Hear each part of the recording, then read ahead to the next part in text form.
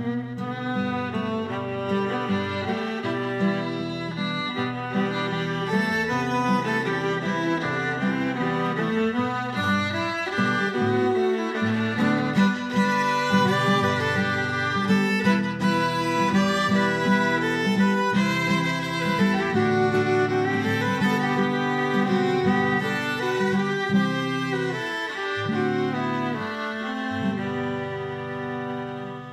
and welcome to Mytholadies, the podcast where we talk about women from mythology and folklore all over the world.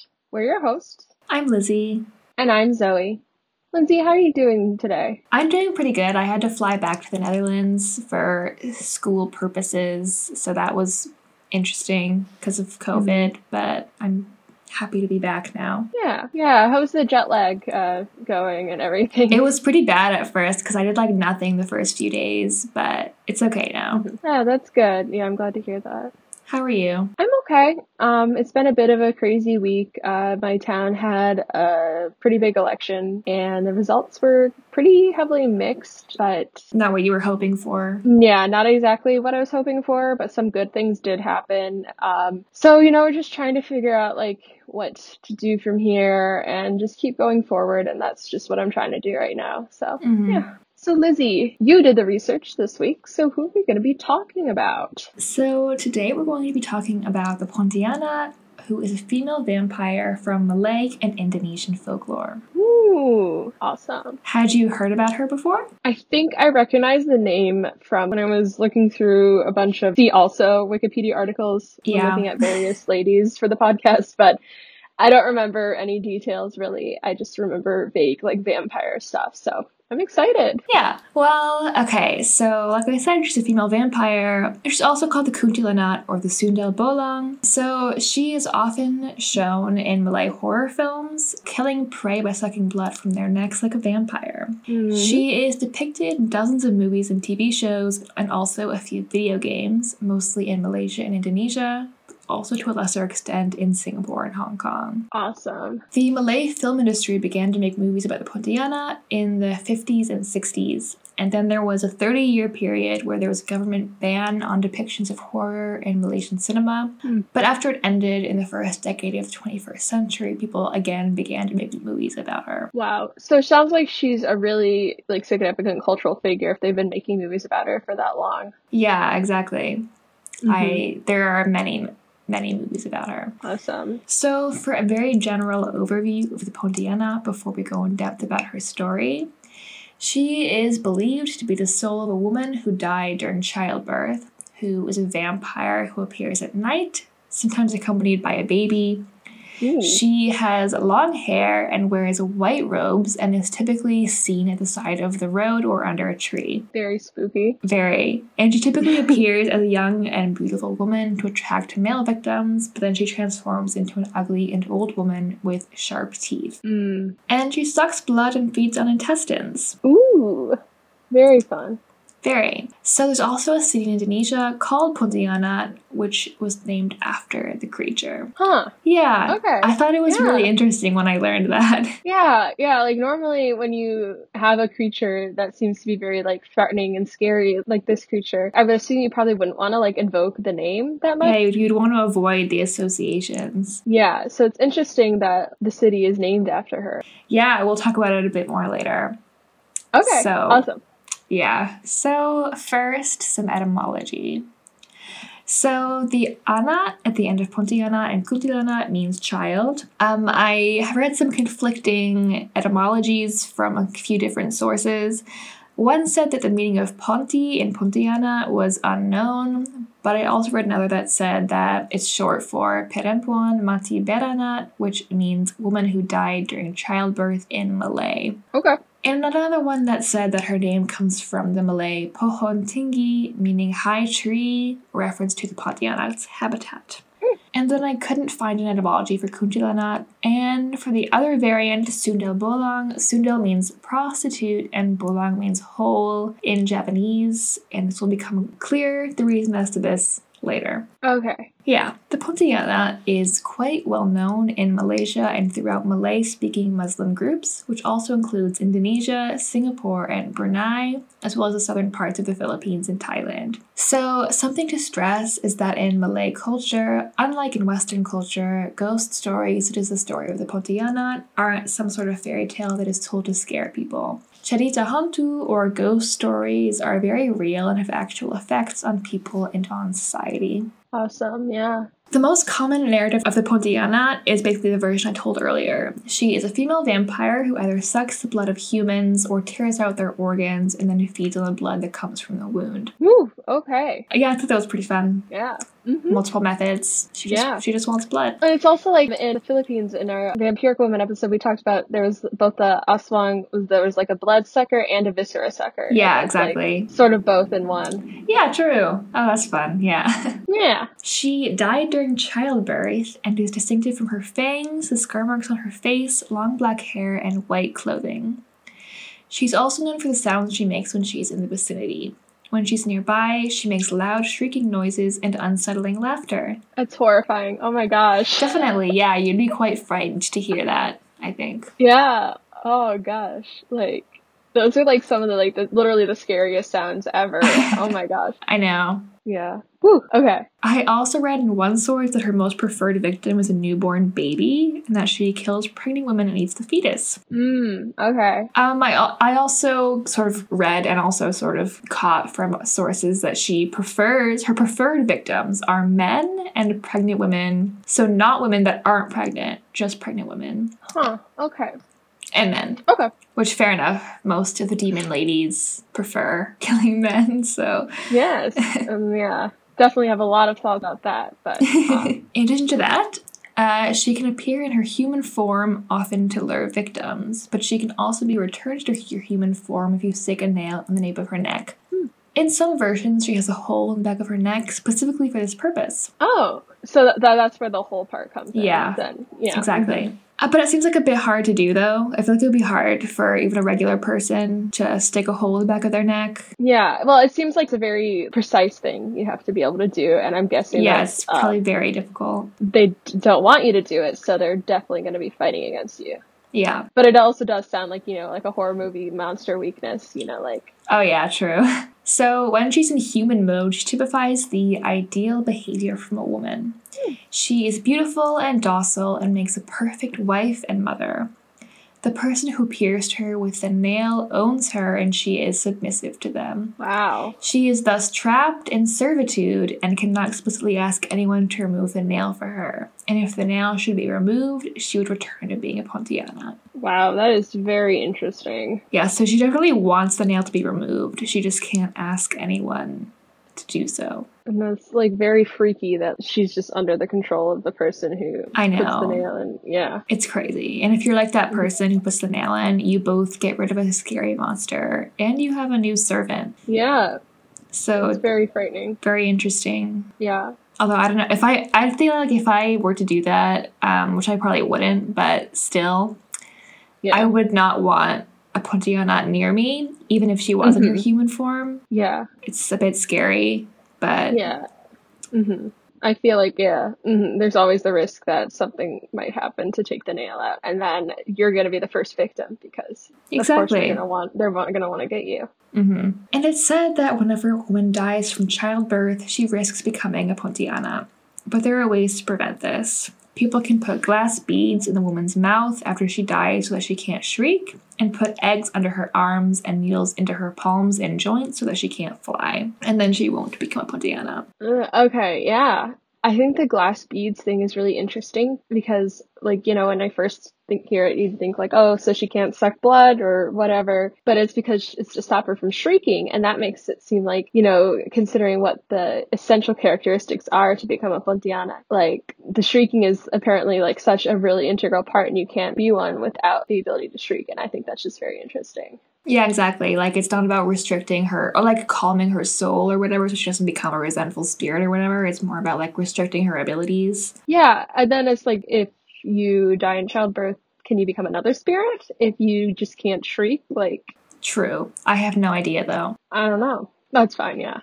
Also, she's believed to live in rural areas and avoid the cities. She prefers the forest, and specifically banana trees, and artificial lights and electric sounds frighten her. Oh, so do you mean she likes banana trees? Yeah, she likes banana trees. Okay, cool. That makes sense. Those are big leaves. This depiction of the Pontillana is the most commonly told version in media, especially horror movies. There is, however, a lesser told version that concerns the founding of the capital city of West Kalimantan in Indonesia, which is called Pontianak. So, Pontianak is a city on the west coast of Borneo, which as of 2019 had a population of about 64,000 people. The city was founded in 1771 by Sayyarif Abdurrahim. He was a nobleman of Arab descent and was given this land near the delta of the Kapuas River, which was an important trading route. However, this land was also home to many pirates, and part of the reason why Sayyarif Abdurrahim was given this land was to establish it as a fortress to protect against the pirates, which is not vital to the story, but I thought it was pretty fun. Yeah. Love some good pirates. Exactly. The area was made up of swampland and a dense jungle. The area was also home to many Pontianak spirits, which frightened the people who were arriving by boat. So, as a way to get rid of these ghosts, Sayyarif Abdurrahim fired cannons to scare them away or whatever. And once the ghosts were evicted, Sayyarif Abdurrahim built a mosque and a palace from the wood of the trees that the Pontianak used as their home, right on top of where their ghost nest was. Wow. And these were the first two buildings in Pontianak. Interesting. Very. I think that's really cool because in most Western depictions of vampires based on Stoker's Dracula, etc., we see a lot of Christian imagery repelling vampires. And we talked a little bit about seeing other religion imagery repelling vampires in our Vampiric Woman episode 7 with the Striga. Yeah, in Albania. Yeah, who could be repelled by some symbols of Islam. And here we also have some other Muslim symbols which are built to repel spirits and vampires, which I think is really cool. Definitely. I also think it's cool. Yeah, it's exciting to see more of that. Yeah, definitely. Yeah, so today a cannon can still be found in Pontianak's riverside. There apparently used to be an annual event celebrating the founding of the city where the cannon will be fired, but during the New Order, the festival and the cannon disappeared. But the cannon was brought back in recent years as a sort of revitalization of traditional Malayhood. Okay. I must say, I didn't really find a proper motivation for why they decided to name the city after the terrifying ghosts that were haunting it, but I suppose it was a symbol of their victory. Yeah, that was sort of my thought as well, as some sort of defiance or brag thing that's we defeated these creatures and now we're gonna name our city after our victory or something like that. Basically. Yeah, that's fun. Yeah, it's definitely really interesting because you definitely have a lot of mythological place names, but less so scary ghosts from folklore. Yeah, definitely. And it's also interesting because you said that she doesn't really like cities, so it's interesting that true. They named the city after her. It's sort of almost like a taunt in a way. That's ha, we're this city and you don't like us and we defeated you, so and you can't do anything about it or something. True. Also, in 2017, the head of the Department of Youth, Sport and Tourism proposed building a 100-meter high statue of the Pontianak beside the Kapuas River in order to attract tourists. People didn't really go with this idea because they found it to be frightening. Yeah. That's a huge statue. Oh my gosh. Literally 100 meters is so big. That's so big. Oh my gosh. Maybe a little tiny statue, the Little Mermaid Copenhagen statue exactly. or something like that. But 100 meters, that's so big. That just seems like bad energy or something. Exactly. I mean, I feel like I also wouldn't go for it if I was one of them. I mean, it does sound kind of scary. Yeah. But it's a fun idea. Yeah, if it was a positive spirit, I'd be sure. But if it's the spirit that's just this dangerous, it's maybe we should not build a giant monument to them. Also, it's scary looking as well. So that would just be something you'd have to look at all the time. Yeah, and it's huge. Yeah, that's literally so big. Yeah, but I guess it's an interesting idea. For sure. Also, the Pontianak fits into religious narratives. The Pontianak can fit into a category of ghosts mentioned in the Quran called Jinn Hafaf. These are ghosts that are hostile to humans but can be kept at bay by praying. I also read that the sound of prayer calls can dispel a Pontiana. Awesome. Yeah. So yeah. Again. Yeah. Very interesting. Very cool. Yeah, more of the Muslim symbolism and prayer used to dispel vampires, which is very cool. Definitely.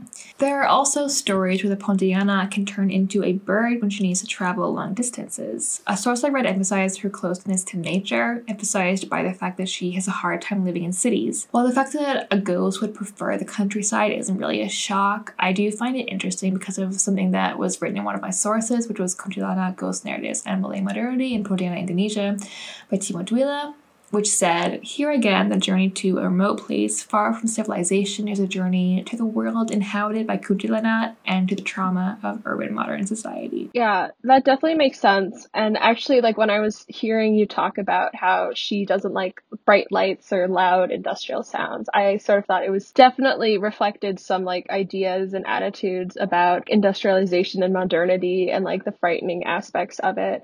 And so I think that's really interesting that she reflects that. But it's also like the fact that she is a dangerous spirit outside of the city. And it sort of shows that tension where it's like a lot of the time, like if you're in the city, that's like a safer place to be because you're around other people. But also there's a lot in the city that's uncomfortable and that makes life scary or like uncertain. And so like there's the tension where it's like there's some not safety in the city and not safety outside the city. And it's just interesting. Yeah, definitely. I agree. And I mean like stories of like creatures who are outside the city or like civilization in like the woods or whatever have been around for so long and in so many cultures. And I just think it's interesting that like, I always like to see it. I just think it's a really interesting reflection of like human ideas. That like if you go away from humans into the woods or whatever, there's something horrible waiting for you. Yeah.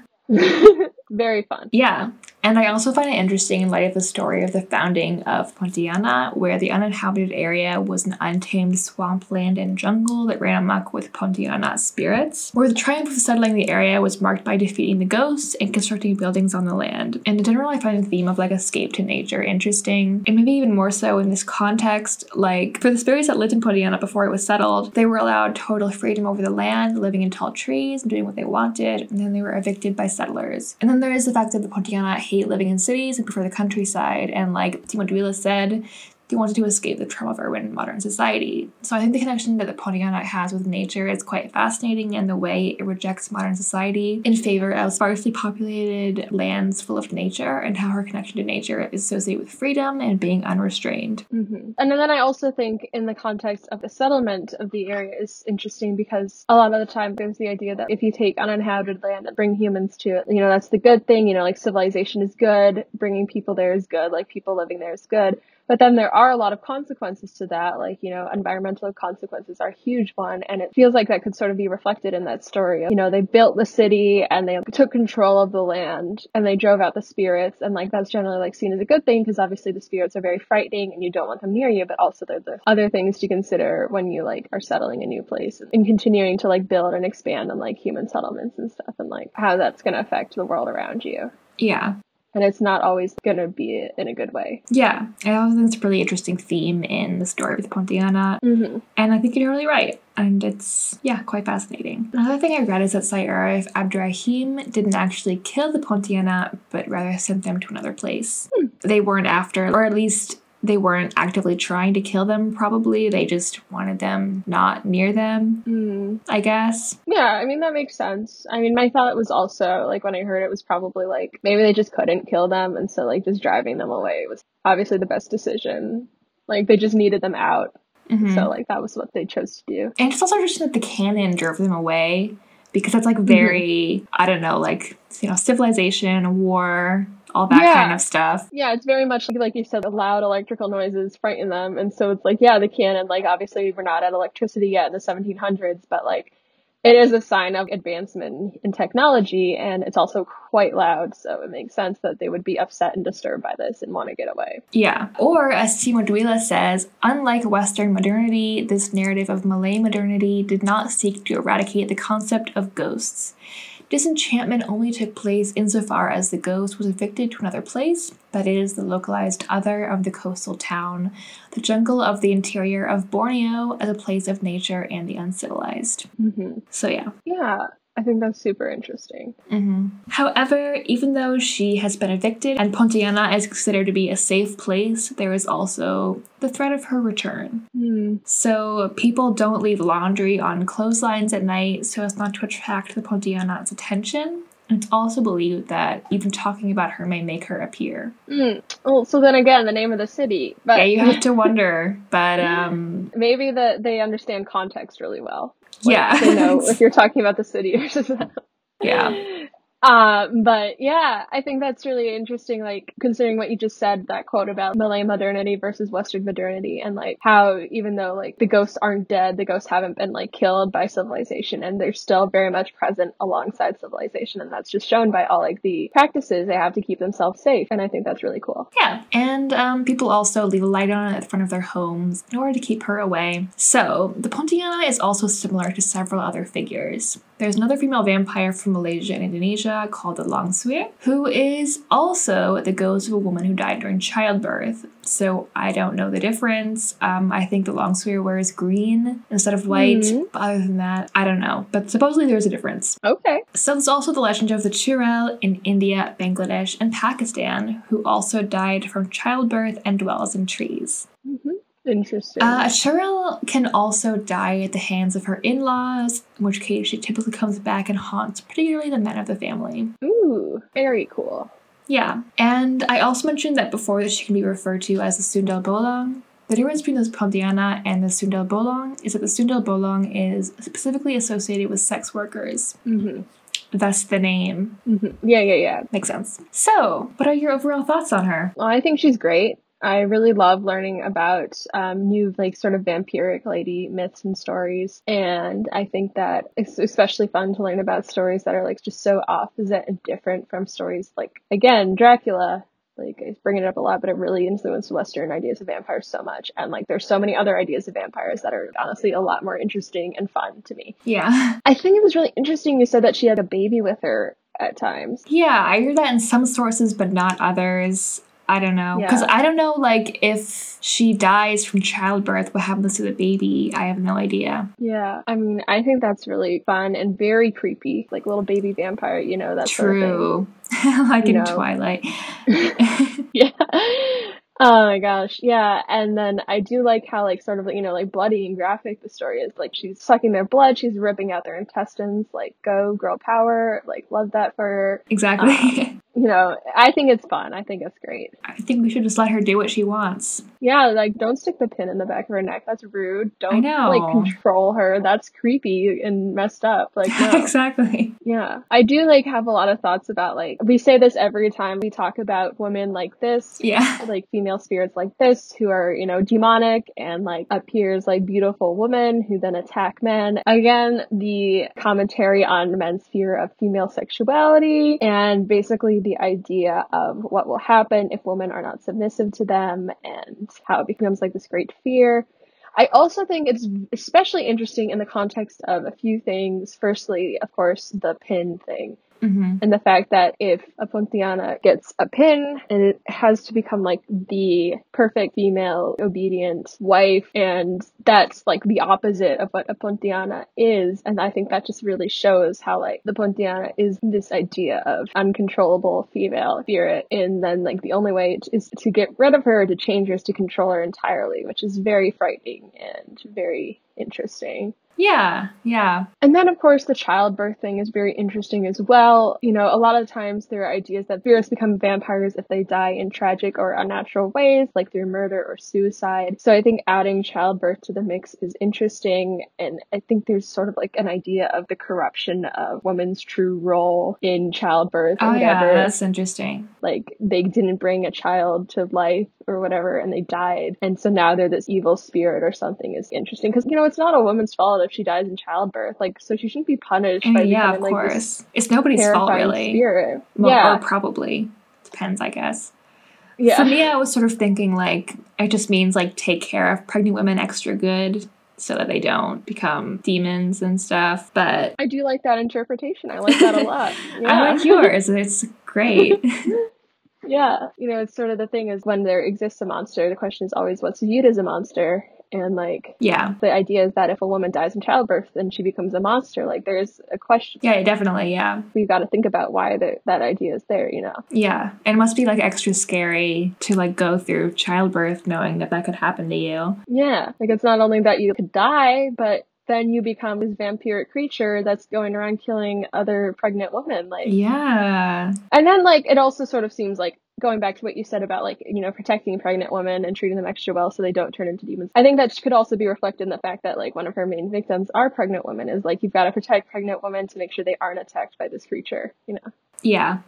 So I feel like one of the things that makes the Pontianak so fascinating is how rich her story is thematically. Like, firstly, we have the classic figure of the female ghost who dies in a horrible way and then seeks revenge and kills people. We've talked about figures like this before and definitely will again. And this by itself is already a super fascinating story archetype, made even more interesting by how commonly we see it among world cultures. We've seen this already on the podcast in like Central America and in North Africa, Japan, which, I mean, those are all very different places. So that's pretty interesting that it's like so widespread. Absolutely. And I mean, they're all great. I think they're all amazing. Secondly, we have another depiction of a vampiric woman, like in episode 7. This is obviously a super fascinating archetype as well. And I also think it's really interesting that she doesn't just suck blood from people's necks, but also rips out their organs in order to drain blood from their abdomen. Like, she just wants blood. Yeah. You know, I don't know if she needs the blood to survive because, I mean, she's already dead. But maybe she just likes drinking blood, which is pretty cool, I think. Yeah. Thirdly, we have a depiction of a woman whose grief and sorrow turns her into a monster. It seems that just any woman who dies from childbirth can become a Pontianak, and then she's forced to roam the earth forever in grief about it, which we said already, like, that's a horrifying prospect. Fourthly, you have the theme where a young woman is beautiful and appealing, whereas an old woman is ugly and horrifying. Yeah, I definitely saw that. Which we've also talked about before. And this is also a pretty widespread theme in folklore as well. Yeah. Also, there's the fact that the entire story of the Pontianak represents many dualities. She can be either young or old, beautiful or ugly, powerless or powerful. It's also the dual symbolism of both birth and destruction. Yeah. She represents two different ways of being a woman. There is her human version, which is controlled and submissive, and then there's her ghost version, who is uncontrolled and untamed. The first version is characterized by how she... I was trying to put the word untamed in as many times as I could. It was like 2 or 3 times, so... Ooh. Okay. Anyway. Good show. The first version is characterized by how she serves others as a wife. I can't say that while smiling.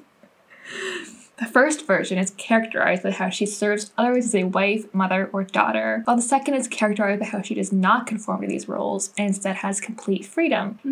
There's also another layer to this dichotomy by the fact that you want the Pontianak to be in her human form. There's an idea that she should be controlled by the nail on the back of her neck to prevent any harm from coming to people. Because in her uncontrolled state, she is potentially lethal. So just in general, there's sort of this idea of like a woman should be docile and tame, and that a woman having power and freedom is undesirable. Yeah. The filmmaker Amanda Nell Yu made a short film in 2017 called It's Easier to Raise Cattle, about a friendship between 2 girls where one of them is revealed to be a Pontianak. Ooh. Yeah, sounds pretty fun. She said about the Pontianak, like in an interview, she can walk alone and not have to be accompanied by a man. She can be as beautiful and as provocative as she wants. She can be extremely gentle or a massive flirt. But if you dare touch her without her consent, her claws will come out. Yeah, definitely. Like the use of the vampire myth in that way, or vampire stories in that way, is so cool. And there's, in a way, something desirable about having total autonomy and agency. Yeah. Like, and it's like, you know, the movie Girl Walks Home Alone at Night. It's like a similar idea, right? Yeah. So there's something to be said about the fact that even though she's a murderous vampire who instills fear in people, she is allowed to have more freedom and agency than an ordinary woman. Obviously, it would never be desirable to become a bloodthirsty ghost who kills people. But I do think it's an interesting commentary on the fact that ordinary women have to be controlled and even subservient, whereas monster women get to have complete freedom and do as they please. Yeah. And there's also the connection with her freedom to like being close to nature, which we talked about already, but that's also another layer there, which is super interesting. Yeah. And that's sort of like the appeal of monster women in general, right? Like, that's one of the things we find so interesting about them. It's like the way that they're able to be free and not be restricted by societal ideas and patriarchal ideas. Yeah, exactly. And sometimes actively fight back against them in their own way, no matter how like potentially problematic it might be. Yeah. I mean, like, they kill people, but it's like pretty cool because they can just do what they want and they aren't they aren't held back by anything. And that's quite desirable in a way. And in the situations they're in, they're the ones with the power. Yeah. There's also the sort of satisfying thing about how most monster women have quite tragic backstories and they can go and get revenge. And yeah. So that's also really fun. Yeah. Thank you so much for listening to this week's episode. If you enjoyed it, please make sure to subscribe, leave a review, tell all your friends how much you enjoyed it. And we'll see you in 2 weeks with our next episode. Thank you. Thank you. Goodbye. MythoLadies podcast is produced by Elizabeth LaCroix and Zoe Kenninger. Today's episode was researched and presented by Elizabeth LaCroix. You can find us on Instagram and Twitter at MythoLadies and visit us on our website at mytholadies.com. Our cover art is by Helena Cayo. Our music was written and performed by Icarus Tyree. Thank you for listening. See you next time.